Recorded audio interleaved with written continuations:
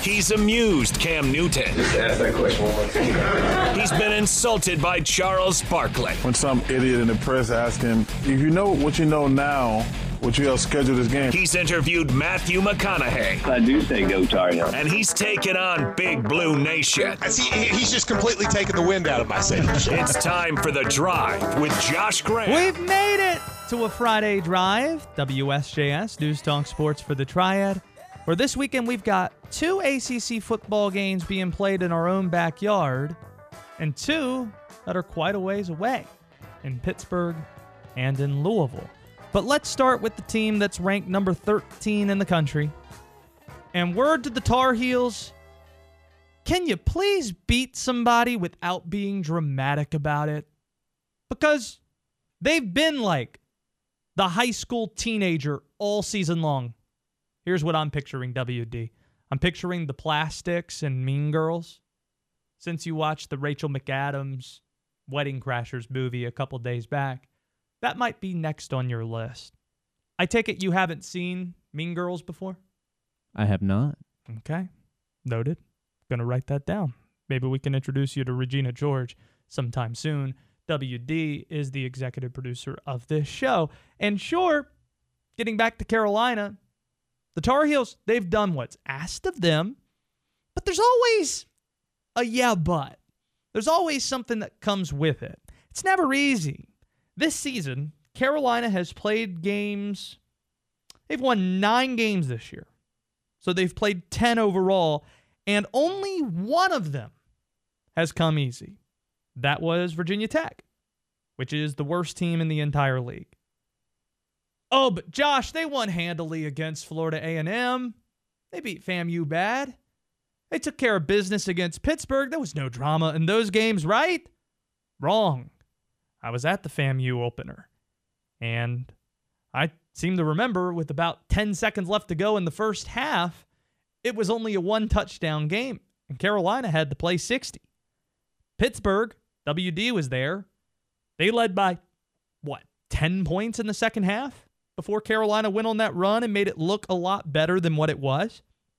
If North Carolina is legitimately one of the dozen or so best teams in America, you've got to take care of your business when you play teams like Georgia Tech, especially without their quarterback, Jeff Sims. Without Jeff Sims in the lineup, Carolina should win this game, and they should be able to pick a number. Hey, we're going to win by this many points.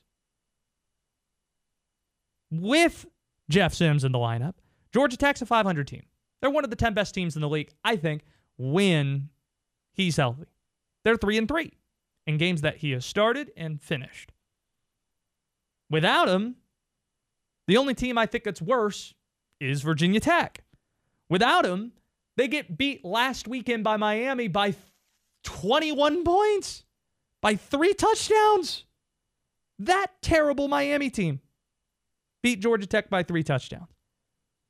Good teams win, great teams cover, and the line is fittingly 21 points for tomorrow night's game.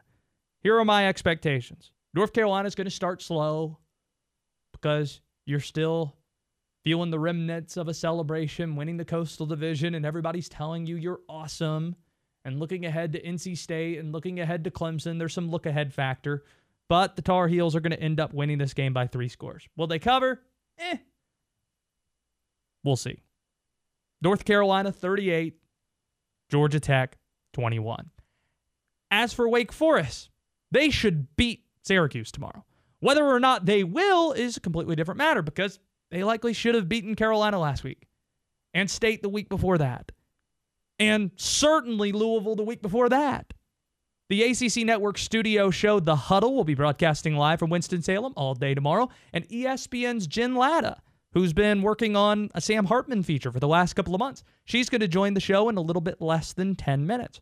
Right across the parking lot from Truist Field, the Carolina Thunderbirds will be at home this weekend.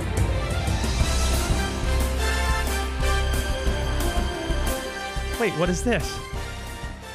What could that mean? It's not even March. What? Is No. this the March Madness music? But we have action specifically It's live action, Tracy. right now. Oh, boy. Wake Forest. They're down in Jamaica, but they're not on vacation. No. They are playing right now. They are aren't playing in the Jamaica Classic. They just came out of the half.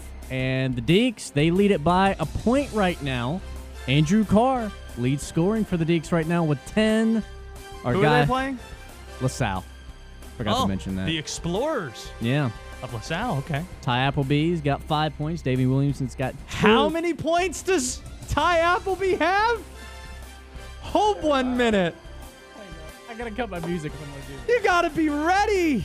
You gotta be ready, WD. I got 5 If you're gonna interrupt me with Ty Appleby having 5 points, you gotta tell us what he's got. I got 5 Okay. So I guess we're doing that today. Wake Forest by won. 1. Yeah. What I was trying to say, though, the Carolina Thunderbirds are going to be at home this weekend. We've got 2 chances for you to win tickets on the show. When you hear the cue, you call in this hour and later on in the show as well. 336-777-1600. Save the phone number. You will have multiple chances to win tickets to tomorrow night's game at the Winston-Salem Fairgrounds Annex. Speaking of ACC basketball, I was going to get there. I got 5 Our show is going to be shortened today, 30 minutes due to Duke basketball pregame. But the marquee game tonight is Virginia and Baylor. Of course, our hearts are still with the folks in Charlottesville. Virginia didn't play their home game Monday night against Northern Iowa the day after the tragic events transpired over there. But this is a valuable data point that we have tonight, because this really is a top 10 matchup. Virginia's ranked 16th, but there are not 10 teams in the country better than this Virginia team. And Baylor's ranked 5th, and they are rightfully ranked there. There are adults playing on both of these teams. You don't see that across college basketball. It's a bunch of young teams trying to figure it out, and hopefully you're peaking when it matters most in March. Not with Virginia and Baylor. A lot of guys who have been around, and thus, this is a really important game, and it's a telling game being played in Vegas. The ACC really could use a win. It's been a bad week PR-wise for the ACC. Florida State's 0-3. Louisville's 0-3. Duke lost in the Champions Classic to Kansas. A win in Vegas for Virginia could go a long way, knowing that you have a legit title contender in North Carolina and another down there in Charlottesville. That isn't to say there aren't landmines tonight, though.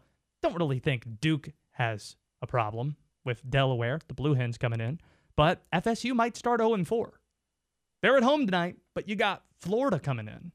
So that's far from a gimme. Bellarmine, who's going to be in Cameron on Monday night, a week after it took down an ACC team in Louisville, they're at the Clemson Tigers. That's another winnable game for Bellarmine.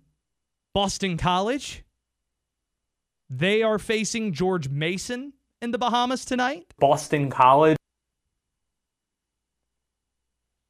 Last night had a Friendsgiving. First ever Friendsgiving that I had. Someone came up to me at it and said, man, Boston College. I can't unsee that video. I mean, it is. And every time you play it on the show, now that image is just stuck in my head. Yeah. Boston College. There it is. And as WD mentioned, the second half just getting underway. Wake Forest up 4 on LaSalle. ESPN's top features reporter, Jen Lada, believe she's in Bozeman, Montana, where College Game Day is going to be tomorrow. She will tell us about Sam Hartman's side of the story, just from a few months ago. The story that she's been working on for a few months now that's going to air tomorrow on the ACC Network when Jen joins us next on The Drive. Check this out. We're on at 5. The perfect blend of sports and pop culture happens this evening at 6 with The Rich Eisen Show. Okay, let's get this show rolling. Hit it. Now back to The Drive with Josh Graham. Starting at 10 a.m. tomorrow, The Huddle on ACC Network. Eric McClain, Jordan Cornette, and the guys will be broadcasting from Winston-Salem at Truist Field leading up to the 8 o'clock Wake Forest-Syracuse game, where you could argue the greatest quarterback in Wake's history going to be playing his final game in Winston-Salem and Sam Hartman. And tomorrow on the Huddle Show in the morning, Jen Lada will have a story that I've been waiting for somebody to tell for the last few months or so, ever since we learned about what Sam was going through back in August and some of the uncertainty that was in the air, whether or not he would play this season, whether he'd be able to play at all again. Jen Lada now joins us from ESPN. Again, you can watch that on ACC Network tomorrow morning. Jen, I remember the day we learned about it. Dave Clawson met with us in the media, and he said numerous times, this is a great story to tell, and you're all going to learn it whenever the story is told. It seems like you have that story, so I'll ask you, what makes it such a great story? Oh, there's so many things. And first of all, thanks for having me on, guys, to talk about this story. Sure. I think you're right. Sam Hartman is, by all accounts, the heartbeat of that Wake Forest team. He has been for so many years. We're seeing a lot of athletes now who are have stuck with their program. Even though we're in this age of the transfer portal and guys making the jump to the pros, that COVID year, it feels like, is letting us know some of these guys better than we ever would. Some of these guys who are sticking around for a sixth year because of that COVID year and just who love what college football offers and just the environment of college football. And I think I say all of those things as a preface to that's who Sam Hartman is. We were introduced to Sam, if you're a football fan, years and years and years ago when he was on the show QB1, Beyond the Lights, one of those like Netflix type shows, and you're getting to know these young kids who might be the future faces of programs. And Sam has always been a football guy. He breathes the sport. He eats, sleeps, and breathes the sport. And I'm not telling you guys anything you don't know. So when he got the news that his football career may be over because of this medical situation he found himself in, I mean, you can imagine he was devastated. His family was very upset. We always talk about your health is first and foremost a priority, mental health, an extension of that, of course. But the thing that Sam told us, and we will reveal tomorrow on the ACC Network what in fact it was that Sam was dealing with and all of the symmetry that came together to make this story just really remarkable. But he sat there in that hospital room and he recharted his life, guys. I mean, he told us how he's a fisherman. He's always loved fishing. It has given him peace. And so there were some hours, a day or so in there where he had recharted his whole plan. He was going to, move down to where his parents are. He was going to buy a fishing boat. He had the name of the fishing boat all picked out, and he was going to, spend the next few years of his life living on a fishing boat, and that would be his existence because he couldn't imagine staying at Wake Forest, continuing to watch the football team go on without him. And so ultimately, his journey took a great turn where he was able to get back on the field in kind of this really heroic fashion. But we're talking about somebody who was told at one point that he may be done playing the game that he loves, that has defined him for so long. And so you can imagine that was a really difficult and challenging moment for Sam Hartman. Take me back to that day in August, though. I believe it was a Tuesday evening when it happened. We didn't learn about it until the following morning. But when I started to visit with coaches off the record and folks who were over there about what exactly happened, they wouldn't ever get into specifics, of course. But the thing that they kept going back to was there were a few hours there on that Tuesday where they had no idea what was going to happen, and there was real concern in that Wake Forest facilities, in those facilities. What exactly were you told about that night? Yeah, so the great news is, on College Game Day and in this space, and I'm sure you're the same way, you build relationships with these people. And as you mentioned on Twitter this morning, we had sat down with Sam Hartman last year to tell the story of his brother dying by suicide. And these are heavy stories that we tell, full of a lot of emotion. You have to build a trust with these athletes and with their families. And we were fortunate enough to have done that with him last year. So when this went down, I immediately reached out to Sam, not as a journalist, but as somebody who had developed a relationship with him and his family to say, hey, man, whatever you're going through, like, we're praying for you. You know, you got a fan in us for life for what he has been through and what he and his family have overcome. And it was just like, if you ever want to talk about it, you just let us know. And at the time, he did keep it very close to the vest. And I'm sure it was because there was a lot of uncertainty about what his future held.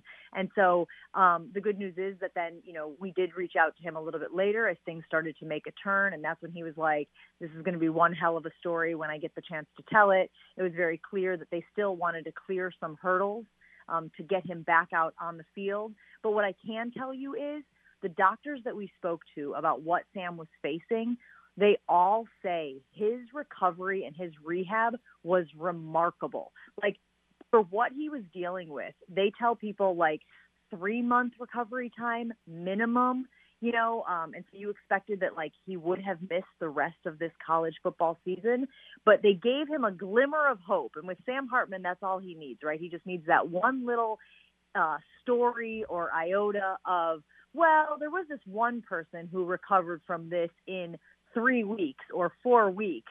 And that's all that Sam needed, was that carrot to be dangled in front of him to say, well, if that guy did it, I can do it as well. And then pushed himself through the rehab process to get back out there on the field with his guys. Because, Josh, that's what's most important to Sam Hartman.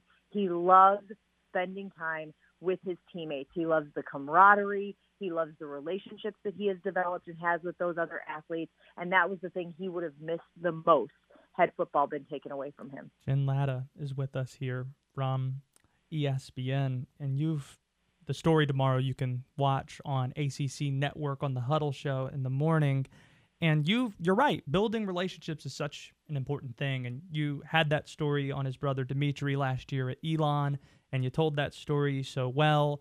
I know for College Game Day, our friend Andrea Adelson is in Charlottesville working on some stuff, and I can't imagine trying to explore that space and try to tell player stories when that program's hurting so much. But when you are a reporter and you're trying to build relationships but also tell a story, how do you go about earning the trust of Sam Hartman and his family and ensuring them that the story that you're going to tell is a fair one and a true one? I think, Josh, it goes back to personal integrity.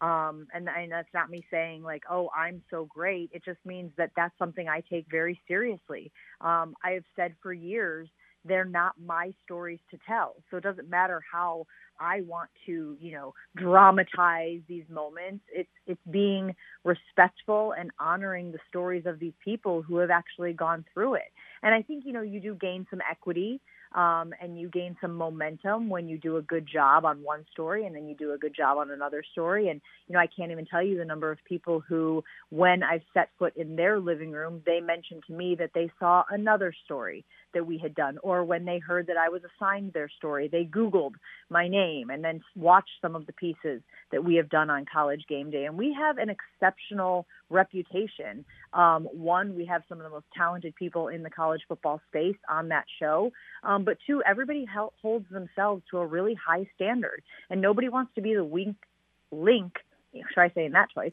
Weak link in the chain. And so I think we're really lucky, you know, to you have the support of the ESPN brand. You have the support of the College Game Day brand. You have a reputation that you have cultivated now. I've been on the show for 7 years of telling, you know, not just powerful stories, but authentic and honest stories. And listen, I'm gonna break a little bit of news here. I was assigned the story in Charlottesville on Monday. Obviously, wow. Monday was a chaotic day, and you know we're trying our best to figure out how to cover that again with integrity. How not to stick cameras in the faces of people who are grieving, who have these fresh wounds as they go through tragedy and trauma. And I got on the plane to go down there on Tuesday morning, and I have gone through tragedy in my own life where my dad passed away 1 month ago. And it was a moment of clarity for me, Josh, where I said, you know what, from a mental health standpoint, from a protecting my peace standpoint, I actually cannot. I am incapable right now of going into that space, going to Charlottesville and experiencing what I perceive to be just a deluge of collective grief that community is currently going through. And so I had to call my bosses and say, given what I have been through recently, given kind of the way that I have powered through week after week after the death of my own father, I don't think it's in my best interest to be the person in that space. I think I would be spending most of my energy, Josh, trying to compartmentalize, to suppress some of the emotions that I was experiencing personally. And to your point before, I don't think that would have been fair to the people who were going through their own tragedy and their own trauma this week. Thank you so much for sharing that. And in addition, admired your work for a very long time. And when I heard a month ago, got word that you were in town and were talking to folks, I knew the story was in really good hands, and I've been waiting to see this story for about a month now, and I can't wait to watch it on the Huddle tomorrow. Thank you for spending the time, and I hope to see you face-to-face sometime soon, Jen. Thanks, Josh. Appreciate you letting us, tell people about the story, promote the story. I am a huge fan of Sam Hartman for everything he has done, obviously, on the field and for the program and the recognizability of the Wake Forest football team, but also just for the person that he is. I think he's one of those guys who's easy to root for, and our goal every week on College Game Day and all of our other storytelling platforms is to get you to root for somebody who you don't know, who you have no reason to root for. They aren't in your conference. They aren't they're a peripheral player who you may have heard of, but you don't know anything about. And here's why you should be rooting for them going forward. So I think we're going to continue to do that for Sam tomorrow morning. Follow her on Twitter at Jen Lada. Watch it tomorrow on the Huddle. Thanks again, and best of luck to you. Thanks, Josh. 1, 3. You're on the air. Wake up with Jeffrey Griffin and Triad today. Weekday mornings at 7. Now back to The Drive with Josh Graham.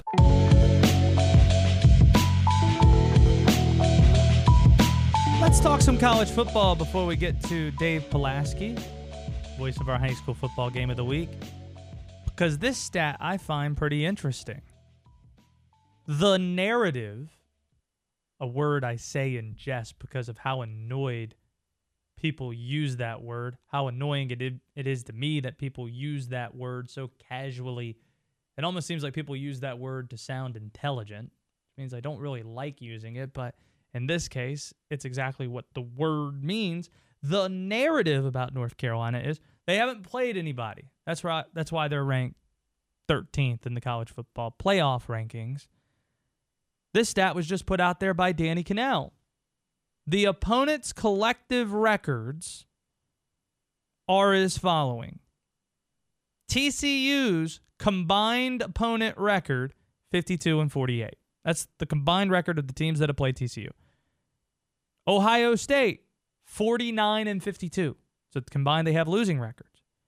Same thing with USC, 46-54. Michigan, it's even worse, 45-57.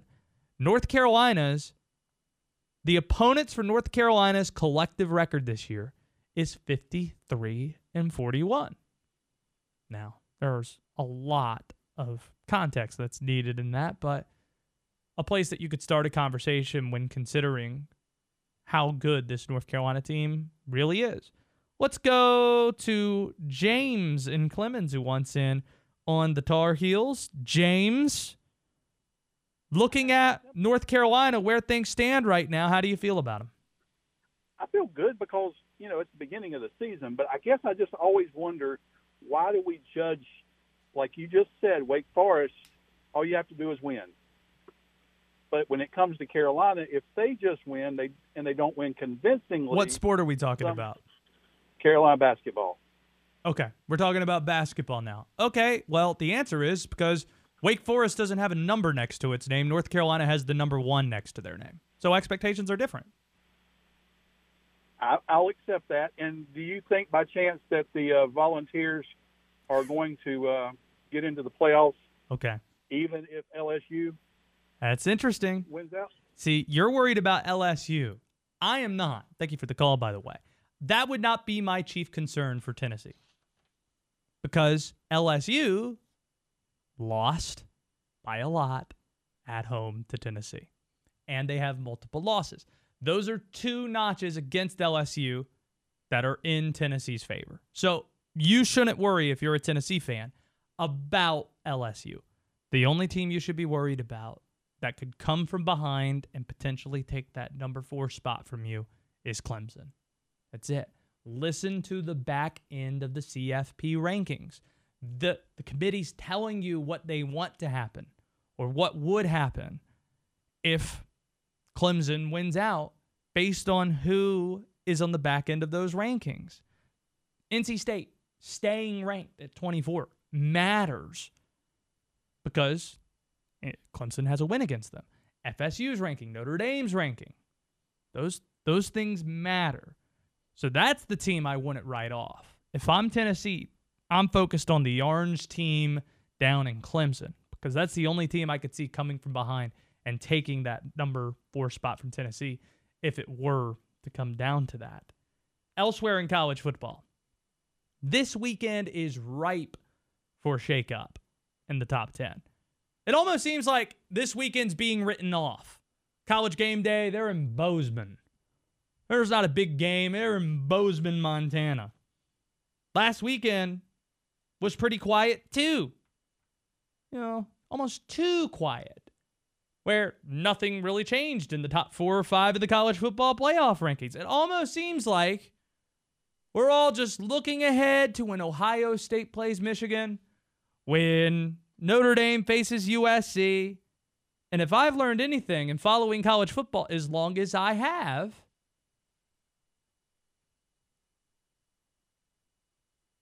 when you least expect carnage in college football, that's when carnage appears.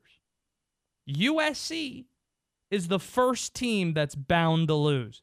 Notice, James, I didn't bring up USC as being a team that you should be worried about.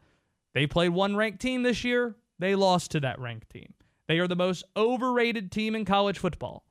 Either North Carolina should be 5 spots higher than where they're at, or USC should be 5 spots lower because they pretty much have the same resume. UCLA dropped 60 on USC last year. And is coming off a loss themselves. So you know they're going to be juiced up. They're on their home field. And USC's offense, they're going to be without Tyshawn Dye, which is a huge deal for them if you've watched USC play. He was carted off last week. So that's where I start with USC in the top 10 potentially going down. And also, I think TCU is going to lose this weekend too. They're due an L. They've really gone against it.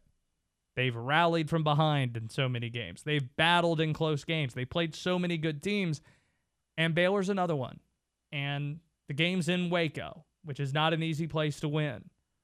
So those are 2 that I have circled, USC and TCU, and that would shake up a lot of things. Ohio State and Michigan should both be careful. Ohio State going to College Park, Michigan facing Illinois, maybe even LSU after this gauntlet schedule they face, playing an underrated UAB team in Death Valley, even though that's a night game, so I think LSU should be able to survive. It's ripe for shakeup this weekend. That's what I see. High school football state playoffs enter round 3 tonight. Ding, ding, ding. Round 3. And Dave Polaski is on the call each and every week for us. Since we have Duke basketball on our airwaves, WSJS tonight, go to WSJS.com exclusively to listen to Grimsley Independence tonight. Dave, appreciate the time as always. Can high school football in this region feel much bigger than Grimsley facing Independence? No question. I mean, this is a tremendous matchup. 2 big market schools, 2 schools with so much history, 15 combined state championships between them. I mean, this is worthy of a regional final, and we're only halfway through the playoffs. Yeah, it looks like a game that could be state championship caliber later on tonight. How does this Grimsley team compare to the other title contenders we've seen in recent years? That's a great question because on paper, you would think that with, guys like Alonzo Barnett at quarterback and Travis Shaw at defensive end and then Jamal Jarrett in the middle on the defensive line, that the talent level would be a little bit different in favor of those older Grimsley teams. But this unit just plays so well together. And that's one of the reasons why they're 12-0 this season. They've only had, a couple of close calls. They had the game against Reagan in week 2 in which they rallied to win. They had to hold on against Page near the end of the regular season. But, I mean, this is such a strong team. And they had what Coach Darryl Brown calls their best performance of the season, taking down Charlotte Catholic last week, 42-30. An impressive performance all around against a tough Cougar squad. Dave Polaski with us here. Shoot him a follow on Twitter. You can find him at Dave Polaski. He's got Independence and Grimsley tonight. You can listen to the game right here on WSJS. We talking about a 7 o'clock kick again? 7:30. 7:30, so 7 o'clock pregame. You could listen to that on WSJS. What's the setup tonight with temperatures starting to approach freezing when things get dark? Yeah, right now I'm walking without the winter coat on because I'm trying to tough it out at least until the sun goes down. But I'm going to be bundled up. I got the winter hat with me. I got the gloves with me. I'm all ready to go for that once it starts to chill out and once we get toward kickoff time. But for now, it's actually pretty comfortable. It's about 50. There's not a cloud in the sky as I'm walking around Jameson Stadium right now. It's beautiful. It's perfect for playoff football. Are we outside?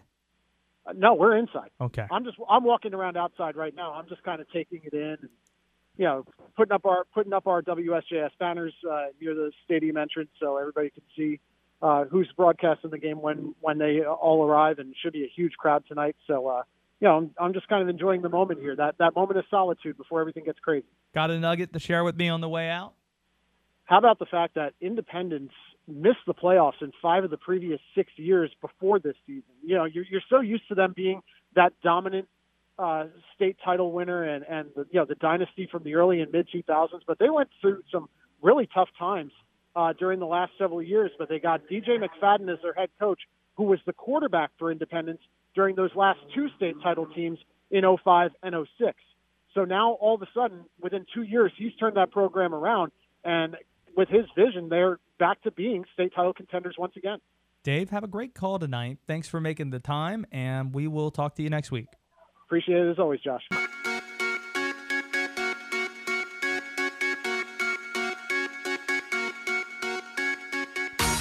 We'll recap the week in the most efficient way possible in a segment we call Keep It Simple momentarily. Before we get to that, though, last night on WSJS, the Tennessee Titans went into Lambeau and beat the Green Bay Packers. Green Bay is now 4-7 on the season, and it sure feels like they are toast.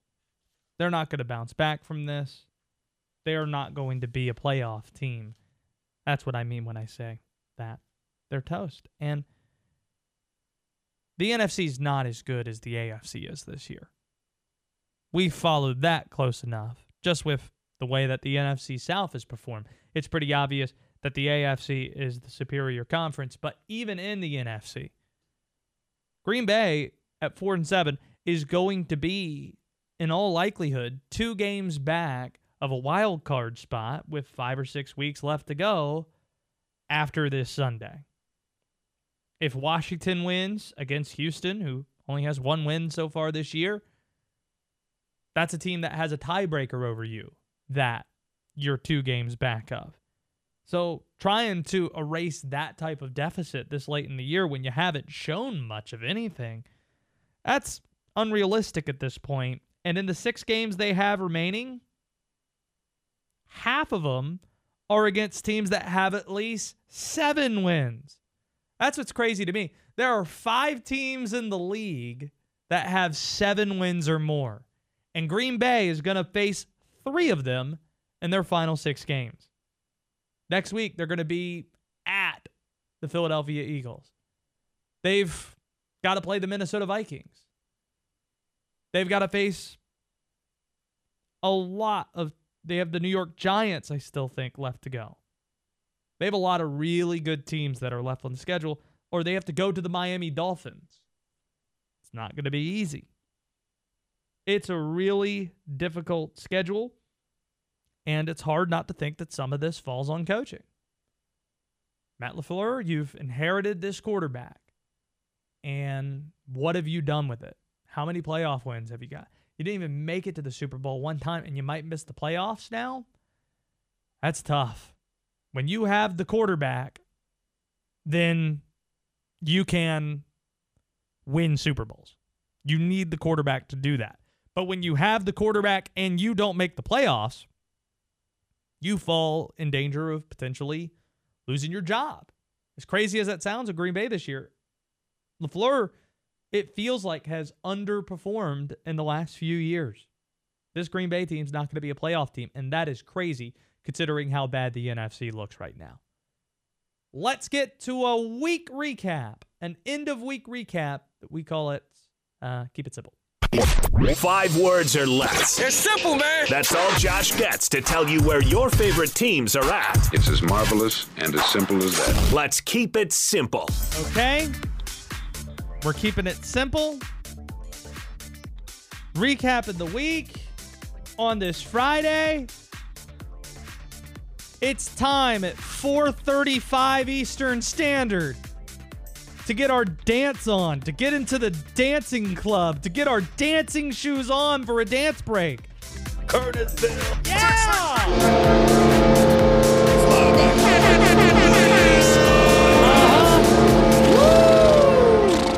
If you don't like it, well, that's just too bad. You're getting a headbutt anyway. I'm ready to go tonight. Yeah. I'm very excited about it. I'm ready to go. Boston College. That's me. Let's take a daiquiri timeout. It's me when I was in college, what Hubert Davis just said right there. Can we play that again? Me getting ready to go out, and my fellas are like, are we ready to go? Are we gonna hit the club tonight? Here's my mindset. I'm ready to go tonight. I'm very excited about it. I'm ready to go. It's me. Ready to go. And we're ready to go in this segment. Okay. What do you have first? UNC locking up the Coastal. We've been all over it.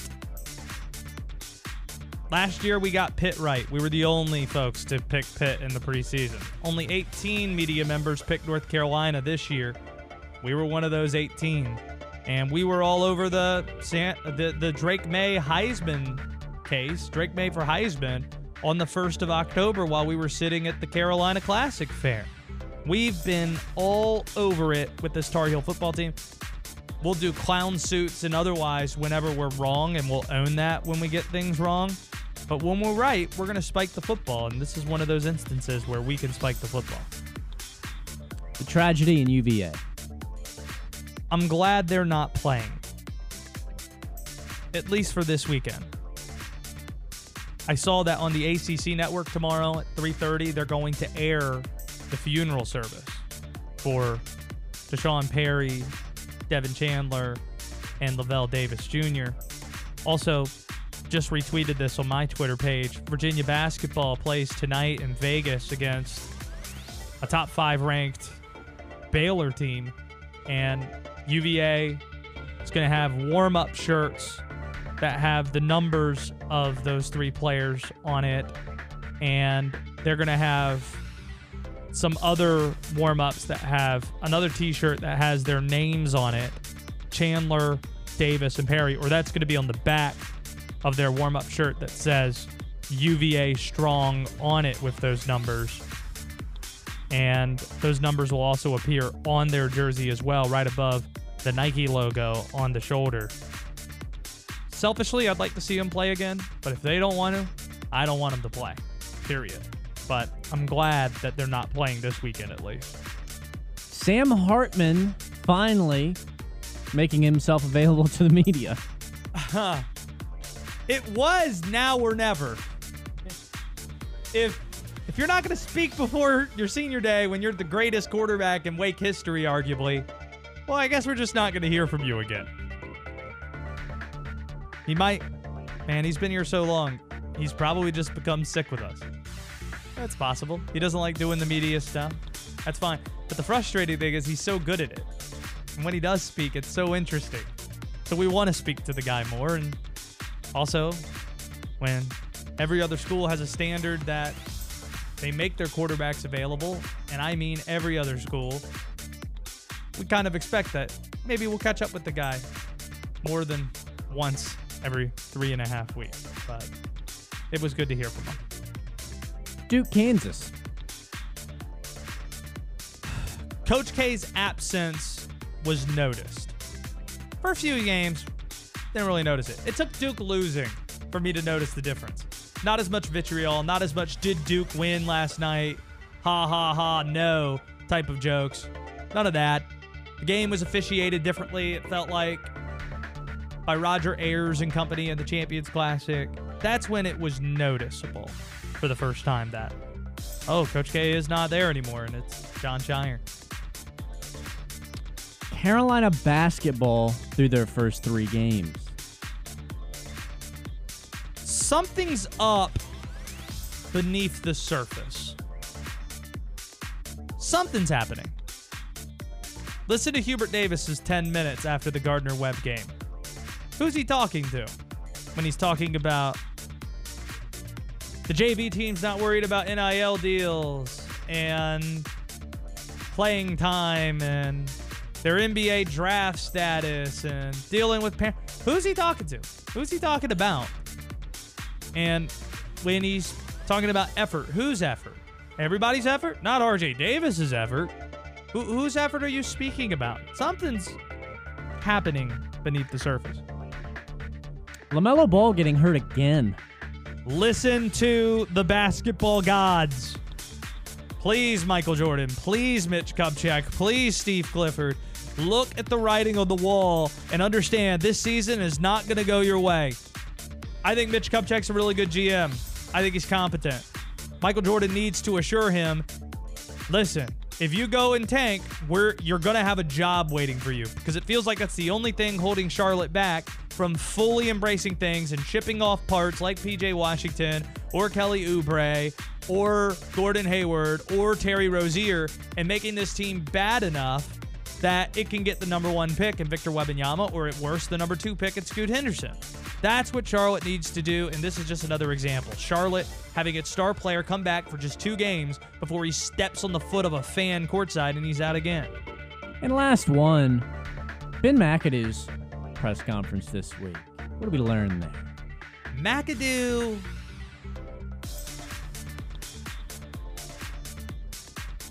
almost said something I can't say on the radio. McAdoo loves the winter season. Yeah, he does. He does. Who knows? Might be some snow in Baltimore. I love it. Oh, we're going to call plays differently. We love to run the ball. I like it when it gets cold. Big fan of McAdoo's work. And that's been Keep It Simple for this week. One more dance break. That's true. Well played. Hey, Spermar. Hot rock! Hot rock! I like it when it cools down a little bit, you know? I just like the crispness in the air. By my mom. They're going to get it regardless, David. I'm just excited. Erroneous! Erroneous! Hey, Mom! The meatloaf! Just living the dream. Where'd you get that, girl? I'm just excited. Oh, I'm hang gliding. Honey, take a good picture. I'm dead! Seems like you liked Wedding Crashers. Just a little bit. Is that the number 1 among movies that we've made you watch so far? Of comedies. What's the number 1 not comedy? Godfather, hands down. Okay. Yeah. Good answer.